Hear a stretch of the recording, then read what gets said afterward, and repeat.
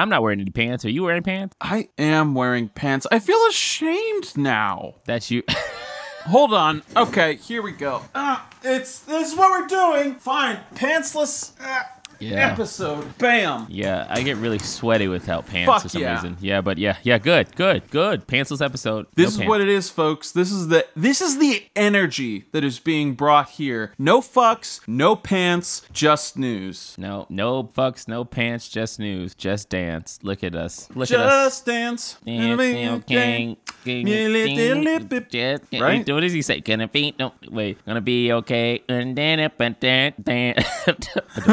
Open up them record, baby. Something like that. I don't know. It's always funny. There's like a popular song, but there's a part of the popular song where you don't know the lyrics. So you're just like, I mean, I think one of the greatest talents in the world is confidently being able, like, the great facade that we all hold up is that we really know all the words to Lady Gaga's Just Dance. Yeah, we don't know. And that you don't know what she's saying in that part. Like, no one does. No one does. And also, we all mouth the words, but like, we don't know. We don't know. It's like the We're Bone getting away Thugs with- and Harmony song, you know. Bone, bone, bone, bone, bone. Tell me what you gonna do, and it ain't no place to hide when judgment comes to you. And then he starts the verse. Everybody sing but the body, eat the foot, the body, shut up, body. I'm gonna miss everybody.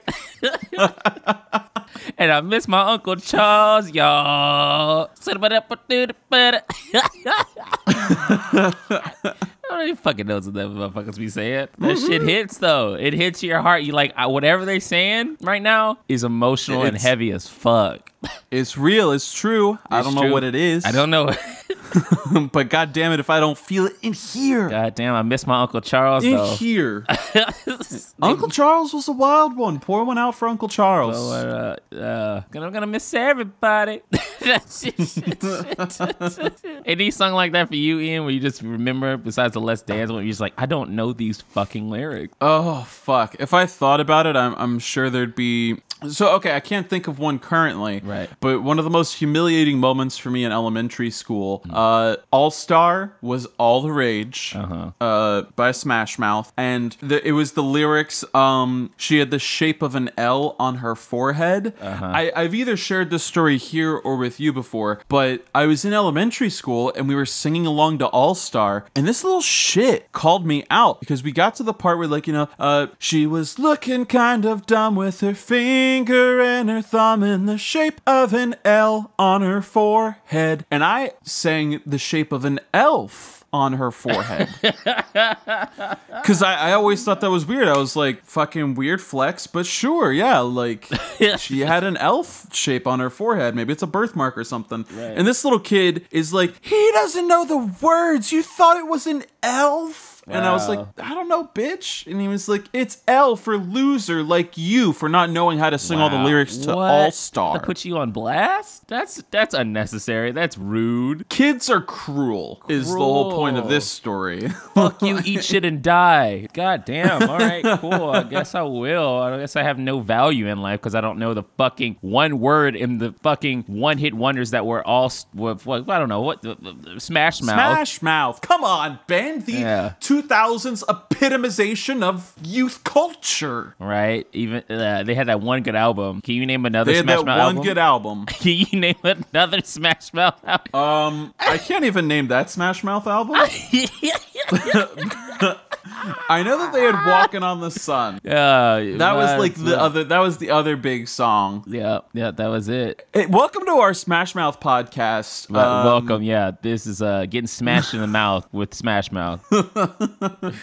I don't know if you clicked on a link that said too many flicks, but this is officially the Smash Mouth podcast with your hosts, Jan Gonzel Mummification. Mummification, yeah. We're talking all about Smash Mouth 24/7, 7 days a week. We are on. We never stop podcasting. This is live as we speak. Smash Mouth 24/7, all day, every day. This is your corner. Yep. 365 days of the year. At this year, 366 because of the leap year, baby. What's up? Because of the leap year. All right, let's get another 10 years. Let's get into our actual podcast. 10 days. I'm so done with myself. It's all good.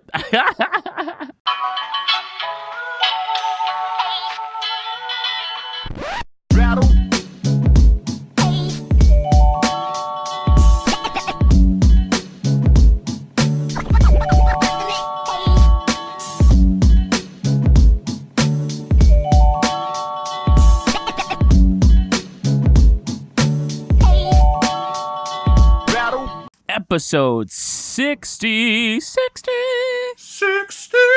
Oh my God. Man, 59 episodes ago, you'd have told me, we're going to get to 60 episodes, Ben. I would have been like, dude, no. When? In When? like 3 years? Yeah. 3 years? That's going to happen? For real? Okay. Yeah, this is the 60th episode of anything that we've ever done. There That's you go. wild to me. That's wild Yeah. to me too. Yeah, no. If this is your first time listening, I'm going to give you a rundown of what we do, okay? Because this is the best fucking podcast you'll ever listen to after 2 p.m.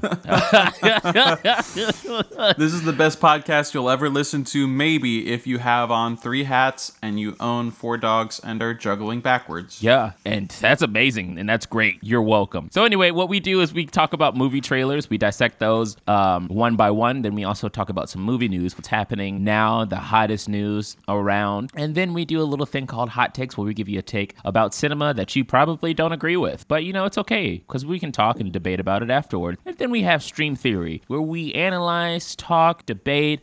We give suggestions about anything that's streaming on any of the hot platforms. That's Netflix, Hulu, Amazon Prime, Opal. But we don't have enough money for that. But Opal? is it Opal or damn. Oakley or what is it? The Opal? Quibi? Huh? Is it Quibi? Quibi, there it is. Yeah, I'm sure Opal's soon to happen. I just put it out in the Opal's universe. soon to happen. There's Right. Quibi, Mubi, Boop. Shudder. Yeah. I'm not even kidding. Like, this sounds like a bit. But You're like, absolutely right. I've heard of them all. And we're trying to get to those as well, but that's money and time, which we will need your help with. And then at the end of the day, we also do some trivia. We put a little knowledge in your motherfucking noggin because we got you like that. Welcome to Too Many Flicks, you motherfuckers. Welcome. My name's Ian. My name's Ben. How about we do this, E? Let's fucking do this. Tasty. Trailer. That's good. That's real good. Okay, gang. Welcome. We're getting some tasty trailers kicked off with The King of Staten Island. The King of Staten Island is going to digitally release on June 12th. It is directed by Judd Apatow, and it is starring Marissa Tomei, Maude Apatow, Steve Buscemi, and Pete Davidson. Scott has been a case of Arrested Development since his firefighter dad died. He spends his days smoking weed and dreaming of being a tattoo artist until events force him to grapple with his grief and take his first steps forward in life. I'm gonna be frank with you. I don't really like Judd Apatow movies. That's this fine. looks pretty good. That's fine, yeah. What has Judd Apatow done? Didn't he do 40-Year-Old Virgin? He did 40-Year-Old Virgin, which I do like. I think he's been very formative for American comedy, especially cinematic comedy, but he did 40-Year-Old Virgin. He did Knocked Up. He was one of the lead producers. For a long time, I thought he directed Superbad, but he was only one of the lead producers on Superbad. Okay. I'm pretty sure he did I Love You Man.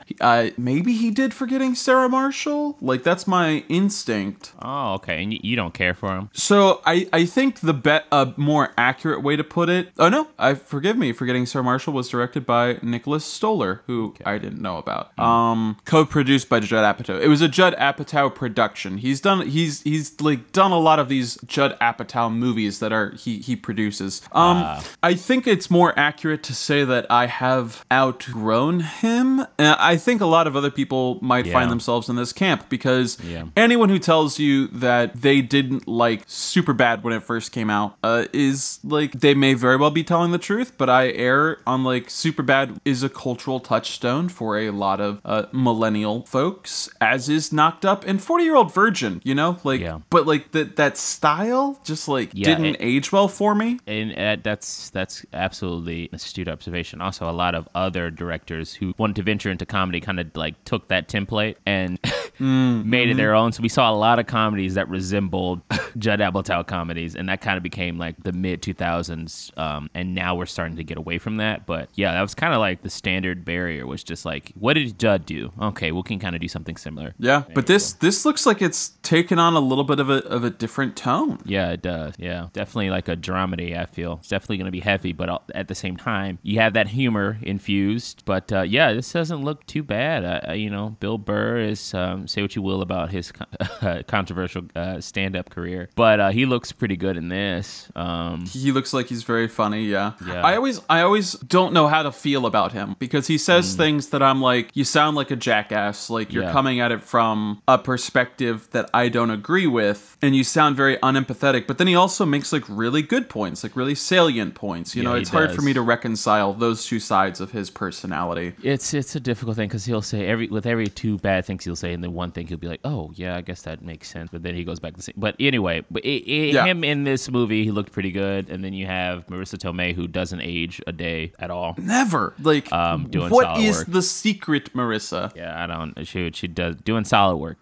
Steve Buscemi is in this, which is a pleasant surprise as well. Love that. So I think that this is really charming to me because Steve Buscemi gets to play a firefighter, which he was for a period of time, and like there's a really nice sort of tribute feeling to it almost, you know? Yeah, 100%. Yeah. Was Pete Davidson's father a firefighter as well? Didn't he die at 9/11? Oh shit. I'm checking right now. I didn't know that. Holy shit. Wow. Yeah. Yeah. Wow. So that adds just a whole nother element of gravity and poignance to this a little bit. Because Pete Davidson, what I was gonna say is Pete Davidson looks like he is carving out such an interesting niche of a career for himself, you know? Yeah, 100%. Just from what he allows to be known about him, you know? I feel like he had a very public relationship with Ariana Grande, and their breakup was also very public, but aside from that, like, he is a relatively private person, and the things that he allows the public to know about himself really has crafted this interesting career wherein, like, he can go from doing something like this to being just very silly and fucking out there like he was. He's in some Hulu original movie that I'm blanking on right now, but, you know, like, they're two very different things. Fascinating. Oh, I'm learning so much. Yeah, so I'm sure elements of this were taken from his life. So, of Yeah. course, and then you put Judd Apatow there, and you also have Steve Buscemi, who was also a firefighter, and you got something that's going to, I think, hit home. It's hard to say that these people feel detached from these characters when they know these characters very well. Kind of like a shoe that fits, you know, a nice shoe. You're just like, well, obviously I wear this size. It should fit. You put it on, it does. And then, you know, you got some nice shoes. And that's what you got here. Yeah, the trailer looked really good. It really did. I think you have A-class talent here. Also, you have, like I said, comedy infused in here too, and it seems like it's done well. I think this will do pretty well at the box office too. I think it's going to be kind of like, what was that Camille Nanjiani movie? Shit, I was blanking. Sorry, I co-run. You're talking about the one with him and Issa Rae? Yeah, no.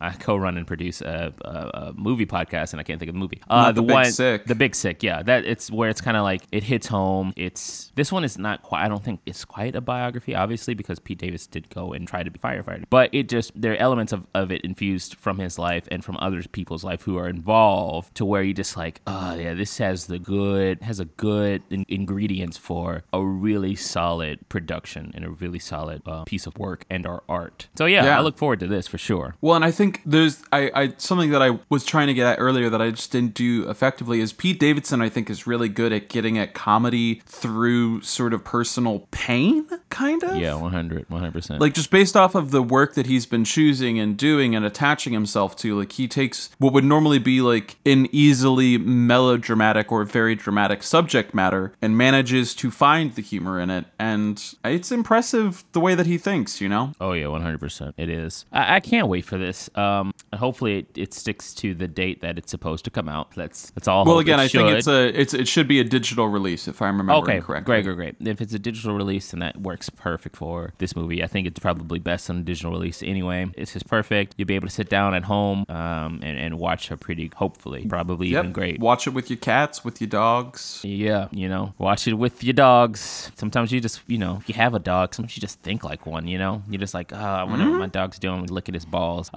Which leads us into our next trailer. Think Like a Dog. Oh boy. And we don't have a release date yet, doesn't look like.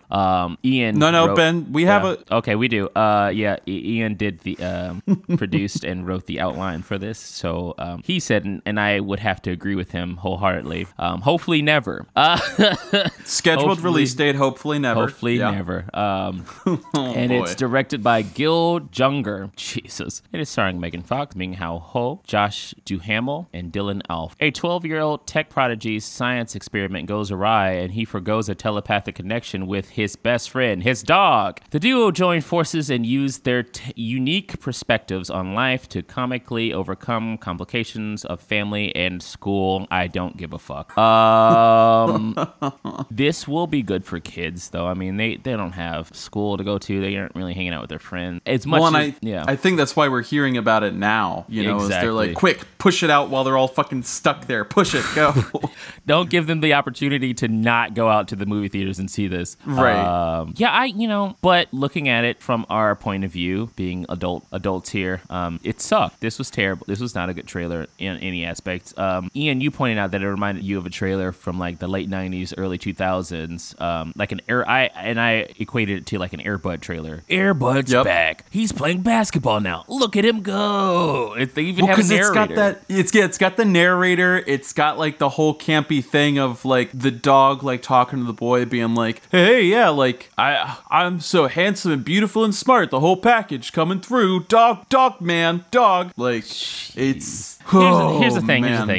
I think a lot of people tend to make excuses for shitty kids movies, as I almost did when we first started talking about this. But like movies that are intended for the demographic of 14 and under, 12 and under, whatever, still should be good, right? Because we've seen them. They exist. These movies exist. They can be done well. They can be done well. Even if it's silly, you still have something for everyone to enjoy as a family movie. I will liken it to Onward, which Onward was not my favorite Pixar movie. I did not enjoy it. Yeah. In the past, but was it still entertaining? 100%. Like I was like, oh, this is like you can have it on. You're not offended. You're not grossed out. It's not my favorite again, but there were some moments towards the end that were pretty touching. But you know what I mean? It's still quality filming. Still quality. Like there's care put into it. It's like you get a full story, a full arc. And kids are smart. Yeah, some kids might like this. Some kids might enjoy this. But at the end of the day, if you want to get a broad appeal, like put some work into it. This is not work. This is an old, dusty piece of shit premise that we've seen 100 times over. And here's the thing. I think that Onward was a really apt comparison that you made, because both of these films center around a gimmick. Onward's gimmick is that like, oh, we're going to take, you know, a very fantasy setting and like ground it, make it like, oh, this is like the world today but fantasy style. That's their gimmick.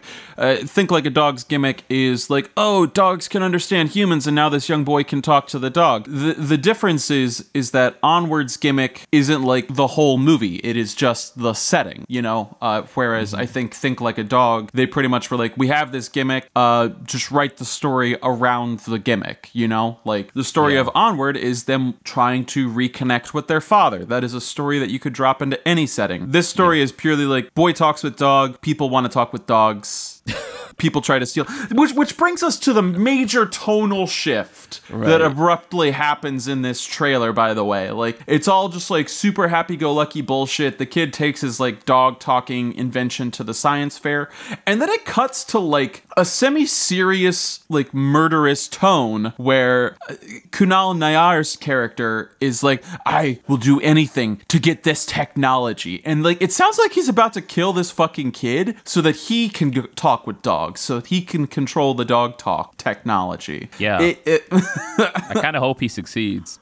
Well, and like, that's like, I was watching this trailer and I was going through like a roller coaster of disappointment until we got to this moment. And I was like, wait, did he just set up like a fucking gritty, like sort of mob-based murder movie based around stealing dog talk tech? And then like, no, very clearly it is like still very campy and funny. But like, I need that movie now, wherein it seems very innocuous up front and it's about a boy learning to talk to his dog, and then like they're hunted by the fucking mafia or something, you know? Like, yeah, that would be hilarious. We need this technology, we need it. Yeah, because this is fucking dumb. It is dumb. It's just no originality to it. At least be original, you know what I mean? Like, all right, if you're gonna do this plot, at least be solid, at least have some of the comedy work. Have the comedy work, do something fresh. Megan Fox deserves so much better than this, and we are failing her. We are. She doesn't even say, does she even have words in this? She has like one line or something that I think is either about the science fair. It comes at the very first third of the trailer, and it is the most just like whatever mom line that could possibly be written for her. Oh my god. Yeah, no, it's just, this is dumb. Ben, I can't want you stress just it real enough. quick. So the little kid in this movie, I'm pretty sure is played by the actor Dylan Alf or Alf. I want you to look at Dylan Alf's IMDb page real quick and just look at this kid's headshot. Hold on just a sec. What the fuck? Look how fucking this kid is gonna kick my ass, Ben. Yeah, I he's know, gonna like- find me. He's gonna be like, I heard you was talking shit, and then I will be dead in an alley, murdered by Dylan Alf. Yeah, I can guarantee you that's not the headshot they turned in for him to get this role. Oh, it It's can't like, be. He's It gotta can't have be. another. This is like the headshot you send in to get that fucking like gritty anti-hero role. Yeah, that or the child possession role. Right, something yeah. like this kid. I am scared. I think he's gonna murder me. Yeah, with that, he's also has more film credits than I do. So That being said, yes, he's doing He's quite crushing well. it. He's crushing it. Crushing it, my dude. Hell yeah, get that fucking get work. get that work. But we all got to start somewhere. Luckily, he is in this stage of his career. Unfortunately, from Megan Fox and Josh Duhamel, they are in that stage of their careers. Which, like, sometimes you gotta get a check. Josh Duhamel deserves to be here. Josh Duhamel did Jeez. every single Transformers movie under the sun. Like, this is what he deserves. Megan Fox dipped out of Transformers because she knew what was what. Right. She gave us Megan's body, and she has ended up here. And that just Yeah. feels really unjust to me. Like, I don't she wish deserves this better. on anyone, but that check must have been pretty nice. Maybe they spent all their money on those actors. They've got to command a lump sum of money, right? They've been in Transformers. It's still a name. That's who they paid for. And they got an unknown kid. It's Jennifer's body. I knew I said it wrong. That's okay. But and they got an unknown kid, and they got two big B-list actors. And then you have Think Like a Dog. And then, you get Think Like a Dog. Not to be confused with Steve Harvey's book Think Like a Man, which is equally Which as definitely bad. comes up if you try to Google Which it. is equally as terrible, because Steve Oh, Harvey of is a trash course. person. But yeah, that's what we have. Think Like a Dog is a hot piece of garbage. But please go ahead and watch it if you want. Watch it. I watched the trailer for a laugh and watch the trailer and just envision the second half being like this little kid's parents being murdered, the dog and him on the run in some fucking like stolen car. And there's so much this movie could have been. And Gil Junger just like didn't deliver. And who knows? He could have been roped in a contract dispute or any just type of contract in general. And studios like, hey man, you got to do us a favor. It's just like, fuck, it's Think Like a Dog, isn't it? You know it, buddy. It's like, fine. Maybe we could shoot for like 2 or 3 months and we'll get it done. With that being said, let's move on. Yeah, I wish I had some sage wisdom or transition, but I really doesn't. just It's don't. hard. It's hard to do that. Yeah. It doesn't merit one, which is why we're going to move on, friends, and we're going to talk about Capone. Capone is going to drop digitally May 12th, and it is directed by Josh Trank, and it is starring Tom Hardy, Linda Cardellini, Catherine Narducci, and Kyle MacLachlan. The 47-year-old Al Capone, after 10 years in prison, starts suffering from dementia and comes to be haunted by his violent past. Yeah, this is the best trailer that we have this week. Yeah, I think out of these three, it's from a smaller production company, which is really cool to see. I am so impressed with Tom Hardy because I couldn't put my finger on it. I was like, why is this dude fucking familiar? He looks great in this. Oh, 100%. I think this movie, just based on a few of the shots towards the end and the synopsis, which we don't necessarily get here, in the trailer, you don't see a whole lot of Al Capone being tortured by a violent past. You do see it's sort of framed as like a police sting operation wherein they believe that he's hoarding millions of dollars somewhere on this Florida estate that he is residing in. But Tom Hardy as Al Capone just looks fantastic. Yeah, he's dialed in for sure. The makeup department, the production, just grade A stuff. Yeah. Josh Trank is directing it. he's gotten some slack because of his Fantastic Four movie, which there is a interview on Polygon in regards to why that movie failed and where he thinks it went wrong, and has a lot to do with the production side of things. And he had a vision for the movie, and some of the producers had a different vision for the film. So check that out if you have a chance. It's a really good interview.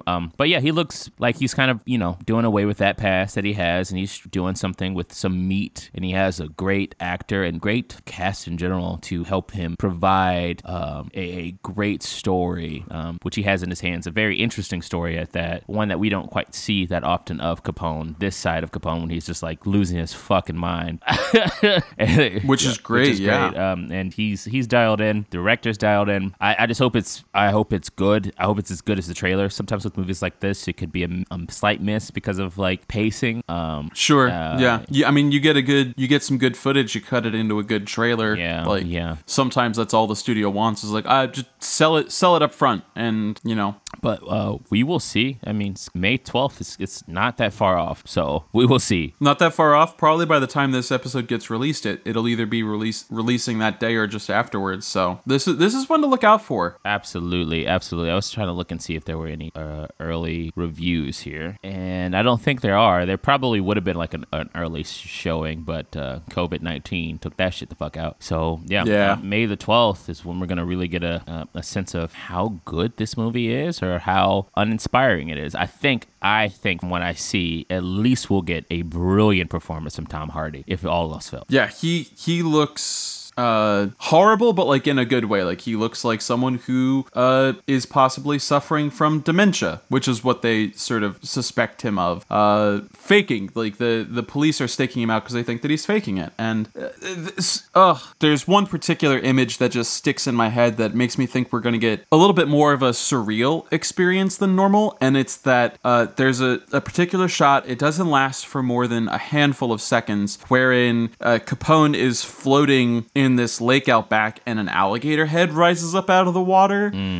Choice shot. And I it's funny, I did not connect Josh Trank to the Fantastic Four movie until you said it. I gotta go check out that particular interview, because he also worked on Chronicle, and I remember that being a really fresh superhero movie for 2012. That comes up in it too.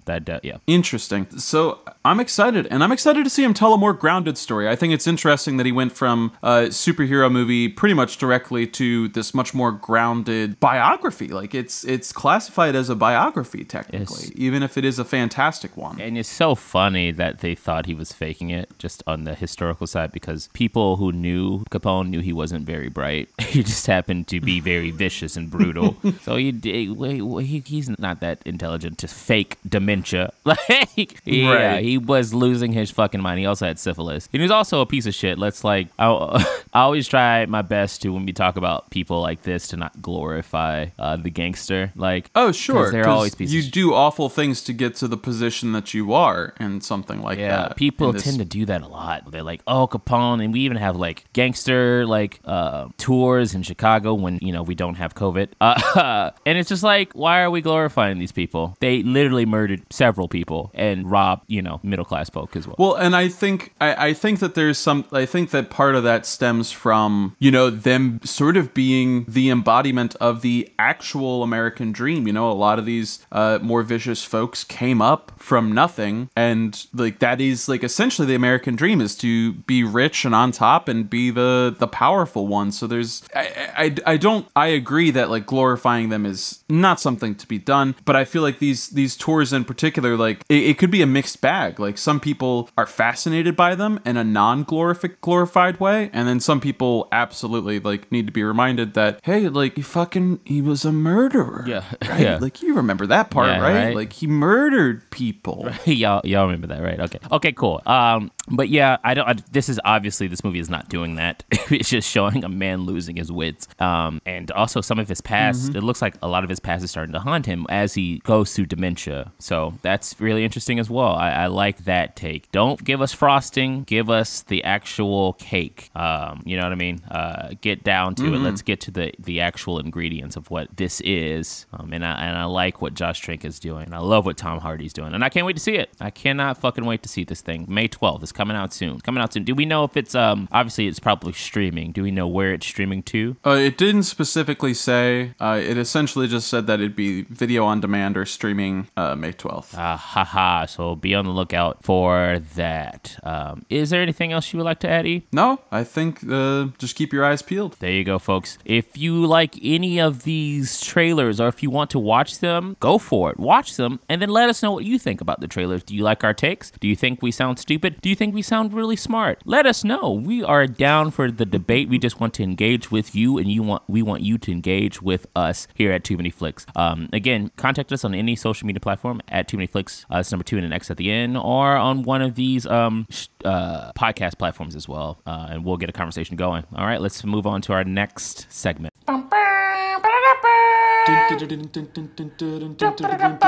This just in. Extra, read all about it. The Flicks News. All right, folks, here's our first topic in Flicks News. Spike Lee's next project, Da 5 Bloods, to debut in June on Netflix. It's still eligible for Oscars. Thank you, Zach Sharf at IndieWire for that bit of news. I am very excited for this. It's coming off of Black Klansman, which was really fucking good. If you haven't seen it, do yourself a favor, watch it. If you got, I think it's on HBO Go, if I'm not mistaken. I think it's on HBO Go. If you happen to have HBO Go, watch it. If you don't have HBO Go, get that account from somebody, please. Like, just do it. Get that account. You could probably rent it, to be honest, for like $2-3. You could probably rent it for $2-3. It's great from start to finish. Do yourself a favor, watch it now. It's great. What are you doing? And I can't wait for his next film. Spike Lee's films are always an event, always really good, with the exception of maybe like 1 or 2 films that he's done where I just didn't care about. I can't wait to see this one. June? Yeah, June. Perfect time when some businesses are slowly starting to reopen. Hopefully, those businesses. June 12th. Sorry, I was looking for the specific day. June 12th. Some businesses are starting to reopen. It's kind of warm out. You should be able to do that safely with your social distancing in place and watch this on Netflix. You still be at home on Netflix, but you still, the outside won't be as constrained as it would be. And so just put that in the back of your brain as well. Ian, what do you think about this? I think this is incredibly exciting. It seems to be so. On this IndieWire article from Zach, he raises a good point that a lot of Netflix is really cleaning up with these big directors. They've got a whole slate of 2020 of projects from David Fincher, Ron Howard, and a few others. And they speculate that it's because of the 10 Oscar noms that The Irishman got. And I think that has something to do with it. I'm still surprised, to be honest, that we haven't seen a trailer for Da 5 Bloods yet. The synopsis sounds really great. I think we've touched on it before because we noticed that you had Chadwick Boseman and a few other people attached to this. I'm really excited. Jonathan Majors is in this, and if y'all still haven't had a chance to see The Last Black Man in San Francisco, I wholeheartedly stand by my statement that he was robbed of any sort of awards recognition because he's phenomenal. The premise, just in case we haven't covered it, is 4 African-American Vietnam veterans return to Vietnam. They are in search of the remains of their fallen squad leader and the promise of buried treasure. That sounds so good. Yep, I think it's going to be a kind of psychological. I think it's going to have to just knowing Spike Lee and his body of work, I think that it is going to force these characters to reckon with American nationalism and fighting a war for a country that doesn't respect you as a full person in the first place. This is could not be more stoked for this ditty to hit the streaming services. Yeah, me either. I can't wait. I can't wait for June the 12th. This is very exciting stuff. I think they can wait on the trailer because everything that's going on, I'm sure they're like, we aren't in any rush, and it's also going to be on Netflix soon. We can drop the trailer the first week of June. They do tend to drop trailers very close to release time. They do. It's a marketing strategy, and that marketing strategy works pretty well, actually. Surprisingly enough, yeah. Most people still will be in their homes anyway, so it's we don't need to rush, and we'll see if that works. Spike Lee's attached to like you said, big names are starting to get attached to this Netflix IP. yeah, it's only going to get better and better, especially with this pandemic hovering over us until we find a vaccine. If we ever find a vaccine, more and more big budget things are going to come to Netflix. Netflix is literally reaping the benefits. I gotta say, if anyone can find some sort of silver lining to this pandemic, it's gotta be Netflix, who I think, we're really worried because you have all these streaming services to compete with. Now you've got Disney Plus, you've got Hulu, you've got CBS All Access of all things, Amazon Prime. But Netflix is sitting pretty. They staked their turf, and now that streaming's all the rage, I think they're setting themselves up quite nicely. Yeah, no, they definitely are. Can't wait to see this. And let's move on to our next topic. Ian, what you got for us? My friends, we've got Nick Cage. Nick Cage is at it again. He's cast to play Joe Exotic in a scripted Tiger King movie that is being produced with the showrunner from American Vandal. This is reported on by Joe Otterson and Justin Kroll at Variety, so thank you two for doing all the heavy lifting. And that's exactly what it sounds like. Tiger King has been such a hit. Joe Exotic has been such a memified character that it seemed lucrative enough to base a fully fledged fictionalized version of his life around it. Speaking of people not to be glorified, Yeah, right. We're getting crossing that line, that very fine line of glorification and actually just representation of what was happening. And I like this. I also don't want to glorify it. So hopefully, forgive me. I quoted it as a film at the start of this recording. It is actually going to be an 8-episode series. It's so big that we can't ignore it. Even the series, it's just 8 episodes. I don't even know if that's enough episodes to cover the Tiger King. It's ridiculous.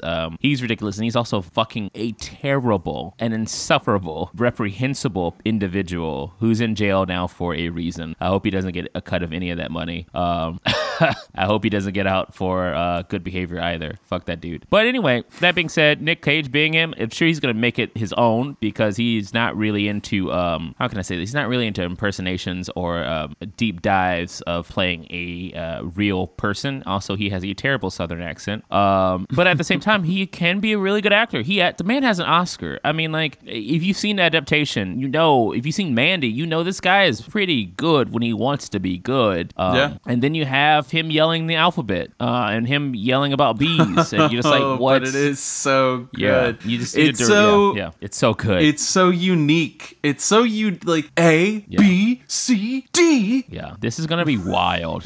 Whatever this is not really going to be a straight retelling of what happened in The Tiger King. It's going to be Nicolas Cage's The Tiger King. And whatever that entails is I can't even think about it. I don't even know what that means for us as a society as a whole. I don't know. Oh, that's a good point.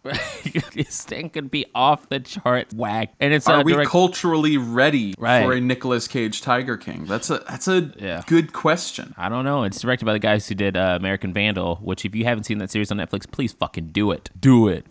So yeah, it's definitely gonna be funny. So yeah, it's a lot. I'm literally having a tough time. I can hear the brain power that is just being used right now. Like to describe this, man. Have you seen Tiger King yet, Ian? I haven't, dude. I've got a really bad habit of like when something is uber popular to not do just losing all interest in it. That's fine. This is worth it. Just put it on. Like I'm all in. Like it's just. Is it necessarily entertaining? It did not do for me what it did for everyone else. I think a lot of people thought it was like so entertaining, so funny, so wild, and we're kind of like putting Joe on a pedestal when in fact he's a monster. And Carol Baskins isn't that great either, but she was being literally like verbally attacked and called out her name for a lot of this stuff, and I was like, that's not cool, especially the dynamics of him being a white male, and just kind of bashing on this woman is like, okay, we are missing that aspect of this situation. It was never really highlighted. I think personally it's not a great documentary at all. A lot of things they left out, but that being said, it is entertaining and it is a decent think piece to just sit and watch and just kind of let it wash over you, and really get down to it and just like, wow, people are like this. It's worth it. It's worth it. I'm not gonna try to pitch it. If you don't want to watch watch it, don't watch it. But at the same time, I'm like, is it worth the hype? Maybe not. Is it worth a watch? Yeah, I think so. So, okay, this is interesting that you brought this up about is it a good documentary or not. There's actually, I haven't watched a lot of this individual stuff on YouTube, but there was a great video essay I watched called How Documentaries Lie to You. And it's from Quentin Reviews. It's a YouTube video that everybody should look up, wherein essentially this person says the fact of the matter is that documentaries have become less journalistic than their predecessors a few decades ago and have become, for lack of a better term, a form of entertainment now. So, you know, and you can sort of spot this in the Fyre Festival docs. Both of them have their failings and their strengths, but at the end of the day, they're sort of like, look at how fucking absurd this is. And that's how they sell you on it, you know? Yeah. And they tend to overlook the actual issues, the core of these issues, the moral, what is it? Moral decline or moral, Jesus Christ, the moral emptiness, let's just say the moral emptiness of these actual situations. But yeah. Sure. Yeah. Well, and part of what that video touches on is that documentaries, i.e. like The Tiger King, those sorts of documentaries are sort of told from the subject's perspective almost, you know? So it is documentaries, whereas like typically being objective, when you're making a documentary for entertainment purposes and you end up filtering objective facts through the perspective of your subject, to use a lot of obnoxious like terminology, you're not getting, like as you said, you're sort of left with this moral emptiness. You're getting the truth that the subject you are investigating sees or wants others to see, like see it through their world. I don't know. Does that make sense? Yeah, 100%. I agree with that assessment wholeheartedly. It's more about entertainment than more about just figuring out the facts. What happened? Why did it happen here? And how did it affect people? This documentary is the focus is off. It should be about the animals and the people the lives that it affected, and is more about Joe Exotic and just how Carol wacky Baskins. This person was. Yeah, it was about that. Literally, when one of Joe Exotic's friends and other like zookeeper and like tiger wrangler had a cult, literally, of women who he had sex with. They mention it for a second and then gloss over it. And you're like, wait, whoa, hold on. What was the fuck was that shit?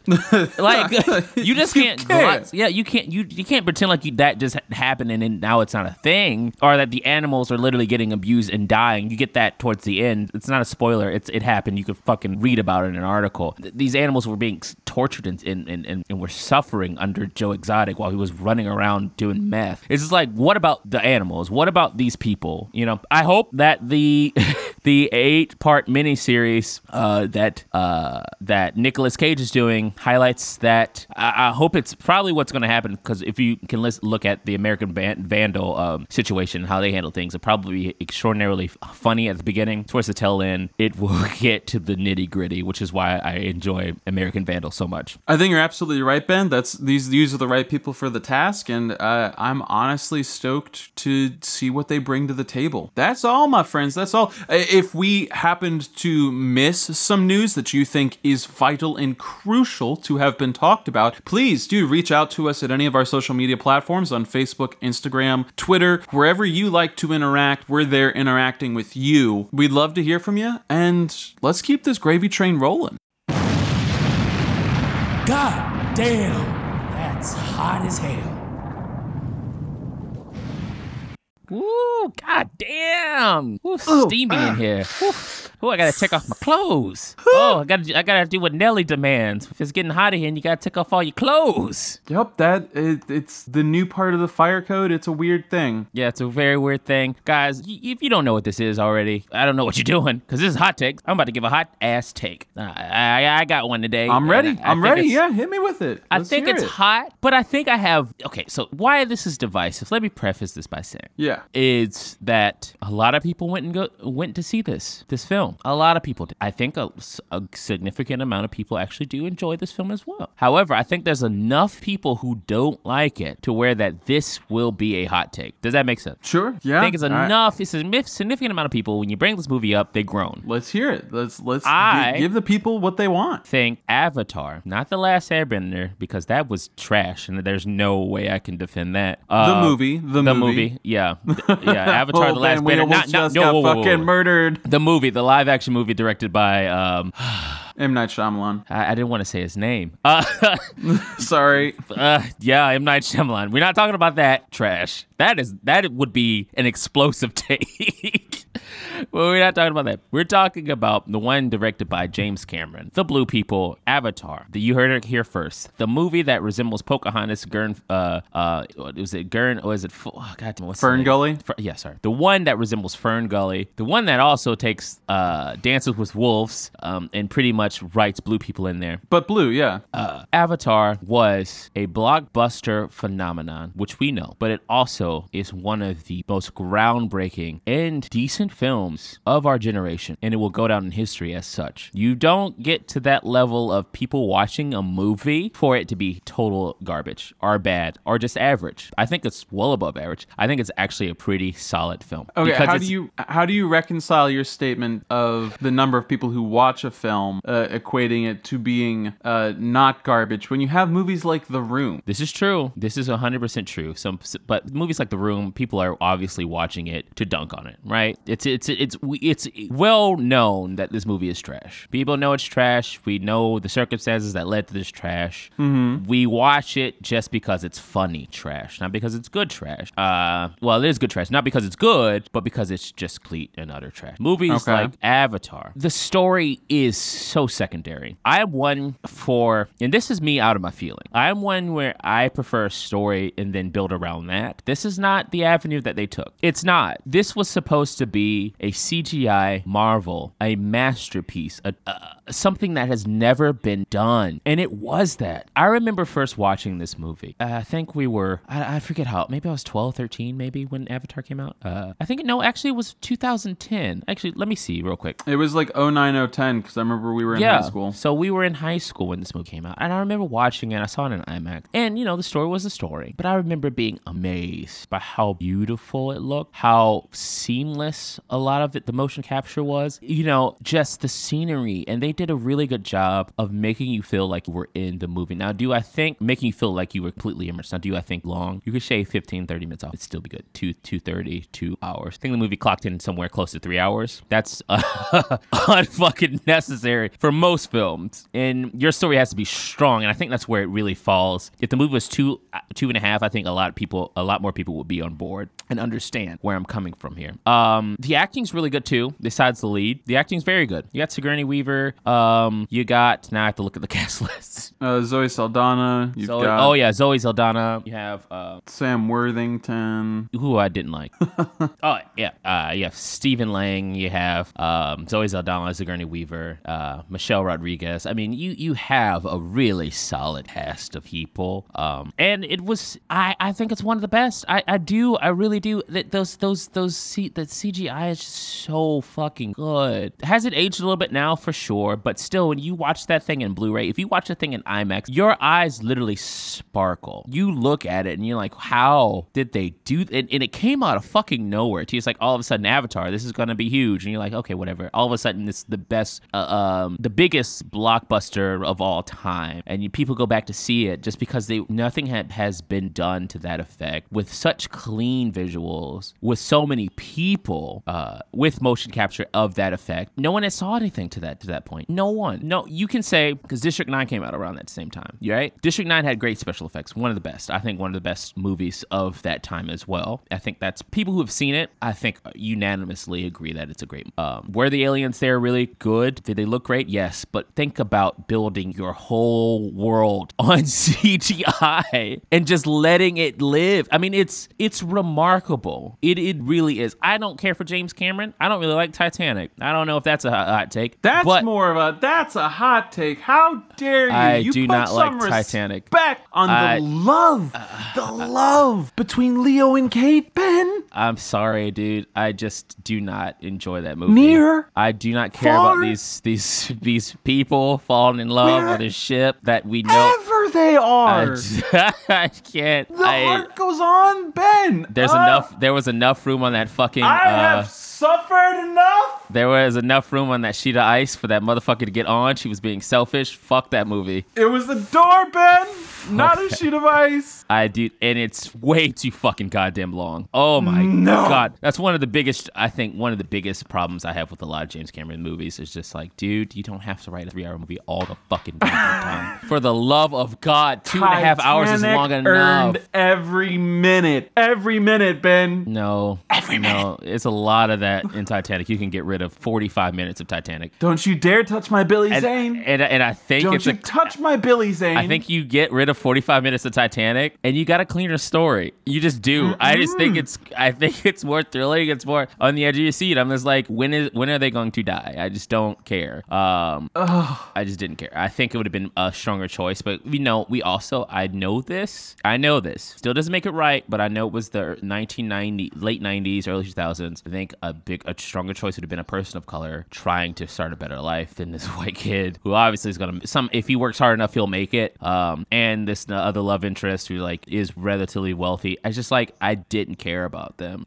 Personally, as for me, I do at the same time understand how big of a movie that is and how big of a deal it is to other people. And I don't want to shit on it for the sake of shitting on it. That's just my personal opinion. I think Avatar is a better film than Titanic. How about that take? I think Avatar does more. Avatar uses its budget that it was given, which is insane, by the way. And they use every bit of that budget to make a cohesive, immersive, seamless universe. A planet that has never been seen. They concocted that. Like, it's astounding. And you still go back to this day, the visuals still hold up somewhat. Are they a little dated? Yes. Do I think the next Avatar films will be good? No, because nothing's going to top that. It's an anomaly. It literally is an anomaly. Because not only is the story not that strong, and the visuals carry the movie, which is crazy enough and it just set the standard of what we are expecting now as a society. We come and see a fucking movie. Without Avatar, we don't get great movies and visuals that we see in like the Avengers films or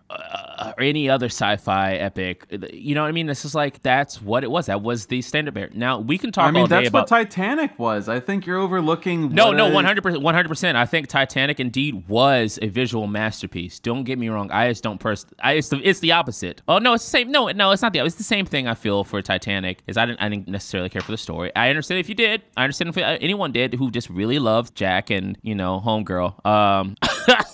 Rose. Yeah, Friend, Daffodil. Jack and Daffodil.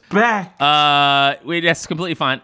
And yes, Titanic is a marvel. It's a visual stunning the way the ship breaks down, seeing that take place like the way it did and have the visual accuracy of that happening. You can't beat that. I think Avatar does it better, obviously, because he had more time to develop that and we had the technology to do that. And I think like 20 years. Yeah, I think a lot of it is looked at from which it is a reasonable assertion to make. It's a reasonable analytical thing as a human being, as a viewer, to look at that movie and say, that's fucking Pocahontas with blue. That's fine. I cannot refute that. I cannot say that story is good. However, I think a lot of that gets lost in the fact of what it actually did for cinema, how it actually looked at the time, and how amazing it really did. If you compare it to anything else around that time, you can make a good case for Star Trek 2009. You can also make a good case for District, that those movies are close. But just the amount of CGI that was taking place, just the scale and the budget behind that, and how they utilized it, and then it didn't really go to waste. Probably should have spent more on writers. That may be a waste, but I can't refute that. But as far as just the visuals and the immersion level of concern, I think it's one of the best films we've ever had in our generation because of what it did and because of how they did it. That's my opinion. That's a hot take. Yeah. Yep. I know I'm gonna be like, but they're the font and the Pocahontas and Dances with Wolves, and I'm like, yeah, dude, I know. I'm not. If I go watch Avatar now, I'm not gonna be like, damn, bro, I can't wait to cry. I'm gonna watch this. I'm gonna cry all night. Fuck no, you're not gonna cry. Like, stop. You don't care about any of these motherfuckers, but they look clean as hell, though. That's all I'm saying. Oh man. Yep. That's hot take. You heard it here first. Maybe you heard it somewhere else, and Ben has just reinforced that idea. I cannot condone this. especially the blatant disrespect for my fucking love story to span generations. The Romeo and Juliet of our day, if you will. The best meme is Rose. Titanic's literally Rose talking about some good dick she got when she 80 years ago. 80 years ago. That's all it is. That's the movie. Yeah, I got this good dick. Wait, but did you let him on the ice sheet? Anyway, the dick was amazing. What? I can't, cause no. To each their own, and hot take it is. And that's all I'm gonna say about that. I'm over here vibing to my Celine. You can close it out. No. All right, guys. That was a hot take. Ruffled some feathers there, but that's what this is all about. We just want to start fun, good discussion in our debate. If you want to come at me, that's fine. At me, bro. I'm Ben Volio at 91 on Twitter. We'll figure it out. If you want to talk about this as a whole, you can side with Ian, who hates Avatar and loves Titanic. If you want to talk to him about and share some of your thoughts and how I'm completely totally wrong, please do that in any of our social media platforms at Too Many Flicks. That's number 2 and an X at the end. If you agree with me, let me know. And if you don't, we can start an argument about it. I'm willing to bet that you have a lot of valid points, but I think my points are valid too. So we'll see. Let's move on to our next segment. Oh man. Before we move on to the next segment, I want to let you know that my Twitter handle is actually BTJenkins91. I misspoke. BenVolio91 is my Instagram. If you want to converse with me and debate me on that on Instagram, I'm willing to fucking throw down as well. All right, cool. Let's move on to our next segment. For real this time. And now for another installment of Stream Theory. Hello, and welcome again to, forgot the name of my own segment, Stream Theory. There are fucking crackers on the bidet and shit. Go nuts. Have some artisanal cheese.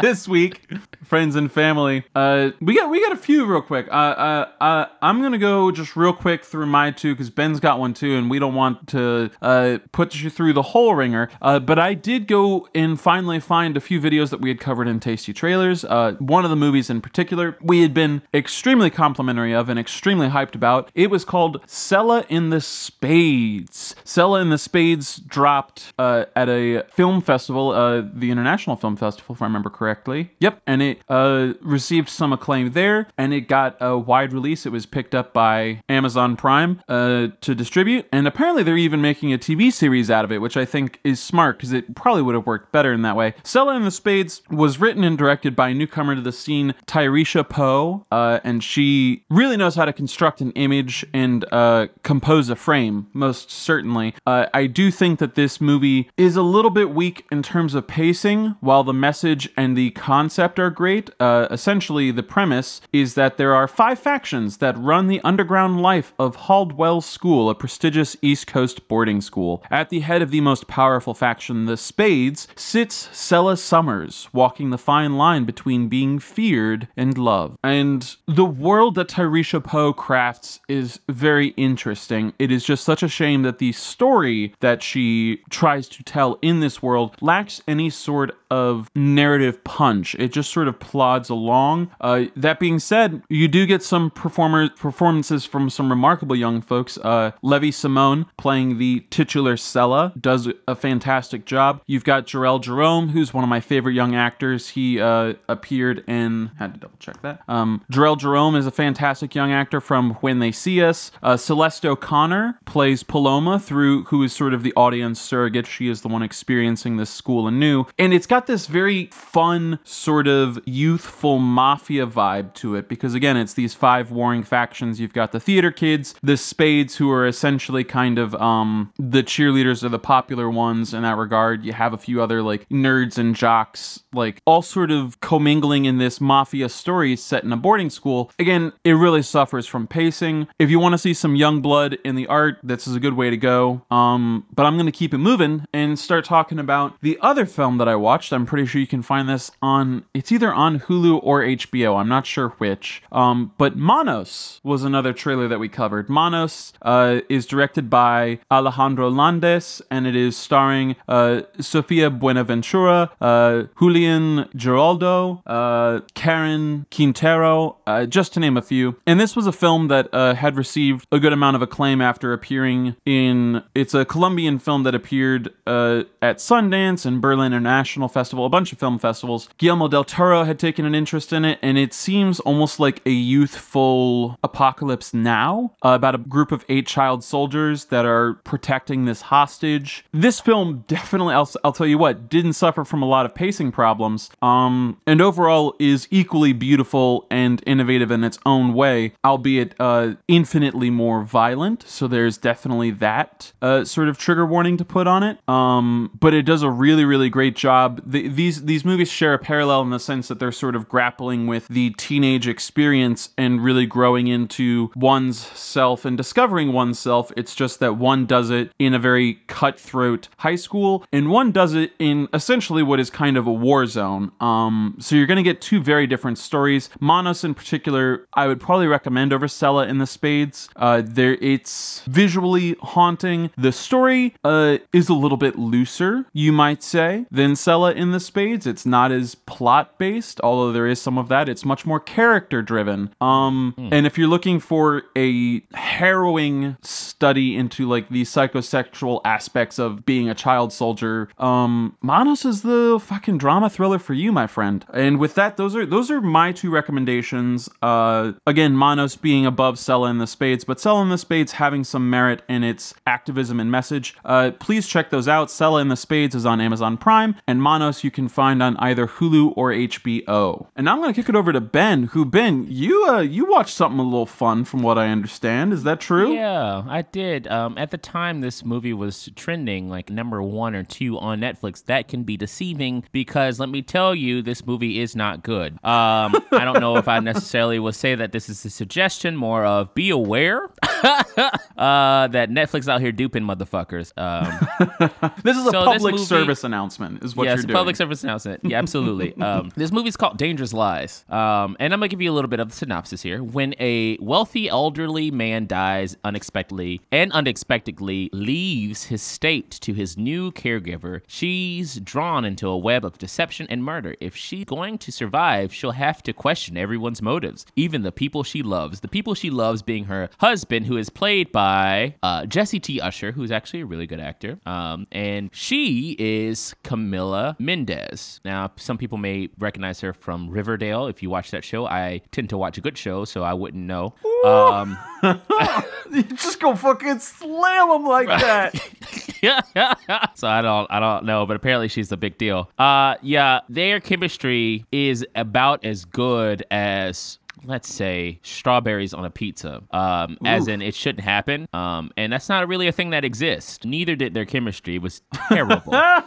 They literally seemed like they just met each other. They're supposed to be married, need I mind you. And even when they were getting physical, it wasn't. I didn't understand it. The plot is fucking stupid, and you can see everything from a mile away. Now, just because you can predict the plot and any of the twists doesn't necessarily mean that the movie's bad. This movie, it's so bad that you can, the twists are telegraphed a mile away, and that's fine sometimes. This time it doesn't work because the dialogue is not strong enough to carry it through. It's stupid. It's so fucking dumb. It's almost offensive. At first it starts out like, okay, some of this camera work is pretty cool, and that's pretty interesting, and then it just is a tailspin. There's a moment where she just treats her husband like shit. There's so many times, and the dynamics of her being a white woman and him being black kind of have problematic tendencies there too. That problematic nature in that as well. She's always reprimanding him on how he's spending his money, which is a stereotypical trope for black men, period, that they don't know how to spend money, period. And once they get that money, they spend it on frivolous things. That's a whole thing that we could sit here and talk about all day. I'm trying to brush past this. Oh, you're doing so good. But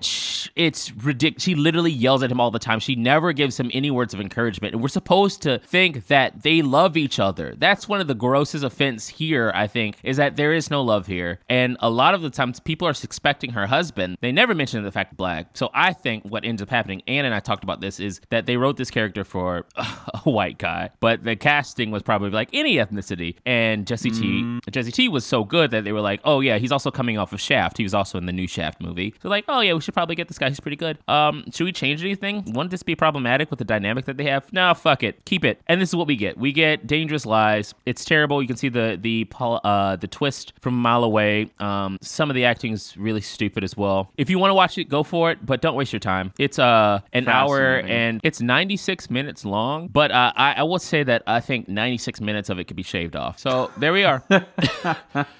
There we are. Dangerous Lies, folks. It's on Netflix. Man. I gotta say, if you got nothing else to watch it. Yep. One of my favorite things about this movie that I have not seen is that when I punch Dangerous Lies into Google, you know how Google will, for movies, bring up a little blurb on the right that's like IMDb score, Rotten Tomatoes score, Metacritic score. It gives like a little like overview of everything. If you scroll down to director, it's directed by Michael Scott. Michael, I am going to live this headcanon that Michael Scott is the Michael Scott from The Office, and he didn't get to make his movie. I don't watch The Office often enough, but they read that screenplay for like 0 Hour Danger Dark or something, and he couldn't get that made. But in my headcanon, this is what we got. Yeah, that totally makes sense. And you know, I think I'm because do you like this better if we were to frame it as a movie presented to you by Michael Scott? No. Okay. Scott. I will say I think I'm more angry about the fact that it's trending like in the top 5 when I should know that trending does not necessarily equate quality work. Yeah. So I'm mad at myself. Especially with something that's streaming, because I think that's like anything that's trending on streaming, like there is a good chance that like, oh, it's easy, put this on. Right. Yeah, so out of 5 stars, if I had to rate it, I'd give it like a 1. It's, you know, and is it that bad? Probably not. That 1 is purely coming from the fact that I played myself. So take that as you will. I'm done with that. Watch it if you want to. It's on Netflix. Yeah, I'm not your mother or your father. Yeah, you do what you want to do. Do what you want to do, friends. But also, if you have something that you think we should talk about that's on streaming that we haven't watched, if you disagree with any of our takes on the streaming properties we covered today, then please reach out to us at Too Many Flicks across all of our social media platforms. That's the number 2 with an X at the end. Twitter, Instagram, Facebook. Let us know. We want to hear from you. Do you want to know something that we don't know? Sure. Here comes the trivia. Here we go. Okay. All right, here we go. It's time for us to fucking learn something, put some edumacation into your quarantification. It's trivia, y'all. It's trivia. We're here to stump each other with fucking questions about melodramas. Melodramas. Boom. Oh, faint, swoon, clutches pearls. Oh, hand to head, forehead. Okay, who wants to go first? You want me to go first? You want to go for it. You got something for me? What's up? I got something for you real quick. Go ahead. This actor had to undergo a full body spray tan every day before shooting in a nice contrast to his female co-star who got away with normally being barefaced on set and only wearing lip balm. Boy, okay. Was this actor Bradley Cooper in A Star Is Born? Was this actor Adam Sandler in Uncut Gems? Was it Ben Affleck in Pearl Harbor? Or was it Jim Caviezel in The Passion of the Christ? Ben Affleck? It was actually Bradley Cooper in A Star Is Born. That was my second. Yep, that makes sense. Okay, you ready for yours? I am indeed. Yes. This screenplay for this film was featured in the 2007 Blacklist, a list of the most liked unmade scripts of the year. Okay, which movie was it? The Love That Lives, Unforgettable, Dear John, or Far From Heaven? Oh man, Unforgettable? No, it was Dear John with Channing Tatum. Oh man, he's in that. Yeah, yep. Of course it was. It did not do well with critics, but so I don't know how that was the most well-liked unmade scripts, but it was. I mean, the script might have been really good. They could have edited. Yeah, it's a lot of cuts. Who knows? Producers, All right, Ben, you ready for number 2? Go ahead. Michael Jackson paid $1,500,000 to the director of this movie for their Best Picture Oscar. Was it the Best Picture Oscar for Titanic? The Best Picture Oscar for The Godfather? The Best Picture Oscar Oscar for Kramer versus Kramer, or the Best Picture Oscar for Gone with the Wind? Titanic? It was actually Gone with the Wind. He actually paid for it. It's funny that you said Titanic. If my research is correct, he bought it the same year that Titanic came out. Wow. Oh, yeah. Okay, cool. Fucking weirdo. I thought that was interesting. Fine. No, it's very interesting. It's just okay, cool with Michael Jackson. Just like, okay, you gonna flaunt like that? Yeah, I guess so. No Like, flex. I want this in my collection. Thank you very much. You ready for yours? I am. dog. Yeah, give me numero dos. In Legends of the Fall, Brad Pitt and Julia Ormond did what offset that, according to Pitt, added sexual tension. They watched porn together. They lived in the same house. They would walk naked around each other. Or all of the above. Huh. I'm going to go with, just because it seems easier, I'm tempted to go with all of the above. But I think just like something really easy that could have accomplished that would have probably just been watching porn together. No, it was actually they lived in the same house. Oh, sure. That'll do it too. Yeah. Yep. The Brad Pitt was like, it added sexual tension, and I'm just going to leave it at that. So more than likely, they probably had a bunch of sex. Yeah, that could be. Yeah. All right, give it to me. Fascinating. Okay. Ben, this actor sang the entire score of Fiddler on the Roof to the director when they auditioned for their role. Was this Taron Egerton for Rocket Man? Was it Sacha Baron Cohen for Sweeney Todd? Was it Ryan Gosling for La La Land? Or was it Patrick Wilson for Phantom of the Opera? You know, this is a good one. I actually don't know this. I'm going to go with Sacha Baron Cohen. That's exactly who it was. Of course, who else is Right. going to show up to an audition room and sing the entire score Yep. of Fiddler on the Roof than Sacha Baron Cohen? Yep, you got it. That's a good one. I didn't know. Okay, cool. You ready for your last one? I am indeed. Sandra Bullock revealed this about the lake house in the movie with the same name. So she revealed this about the actual house that they were staying in the movie Lake House. It had running water, but no toilets. It constantly smelled like firewood. There were mice living in the walls. The previous owners died there before filming. I'm going to go with the previous owners died. No, it had running water, but no toilets. But no toilets. That was my first gut instinct just because I could see that being hell on shooting day. Yep. Where like, I really got to use the bathroom just real quick. Well, we only got this porta potty. It's been used by 40 other people on set. Yep. No toilets. Sorry, fam. Yep. Yeah. So that was it. That's trivia today for the melodrama. I didn't skip you, right? We've got all three for each of us. We got all three, baby. All right. Yay. Awesome. So that was it. Yeah, this has been fun. I hope you learned something. I hope you did too. I definitely did. Yeah, all right. Great, guys. If you guys want us to ask any more trivia questions, or you have any theme for trivia, or categories for trivia, let us know, please, in any of the comment sections in any of our social media platforms. That's Too Many Flicks, the number 2 and an X at the end, and any of the podcast platforms too. You first of all give us 5 stars, or 1 if you really hate us, and leave a comment. That helps the algorithm, and it also lets us know if you want to have a discussion. We can get back to you promptly. All right, guys, let's close the sucker out.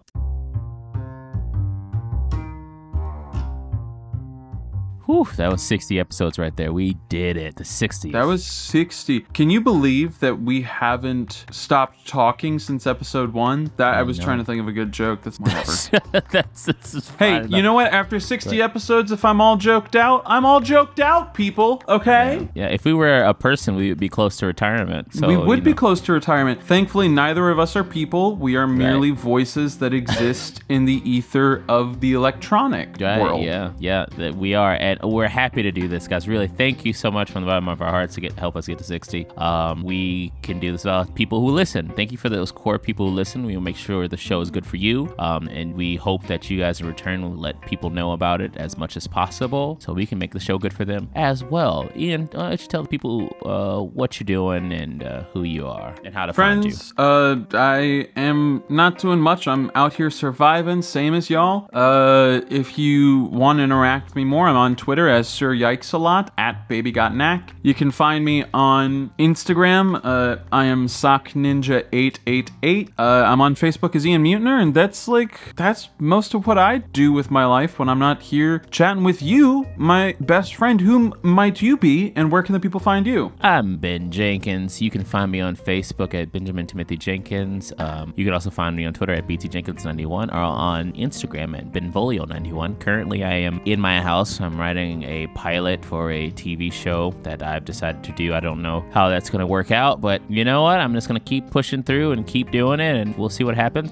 Yeah, so that's where you can reach me. You can also reach Too Many Flicks at Too Many Flicks on any social media platform. That's the number 2 and an X at the end. You can also reach us via email. That's toomanyflicks.chicago@gmail.com. That's toomanyflicks.chicago@gmail.com. You can also become a patron with us for as little as $1, and we'll try to give you a shout out. We'll give you a link below on any of the podcasting platforms, and we'll try to get that out to you on our social media as well. We update that so we can make sure that we give you a shout out for helping us. Anything we'll do. We also know that money's tight, and if you can't do it, just tell people about us. Shout out, say hey, we love you, or hey, eat a dick, and we'll be like, okay, cool. We'll do that as well. And it's always been fun, guys. It's always been fun. We know times are hard. We know we don't have that much leadership, but we try to entertain you as much as we can. And we know that you may not have the mental capacity to watch everything at any time, and it's stressful, and you just want to just sit, read a book, and eat your groceries, and that's fine. That's cool. Don't worry. We got you. We will take what you can't do when we put it on our back, though. We will put the team on our back, though, because we are Too Many Flicks, and we watch all the flicks so that you don't have to.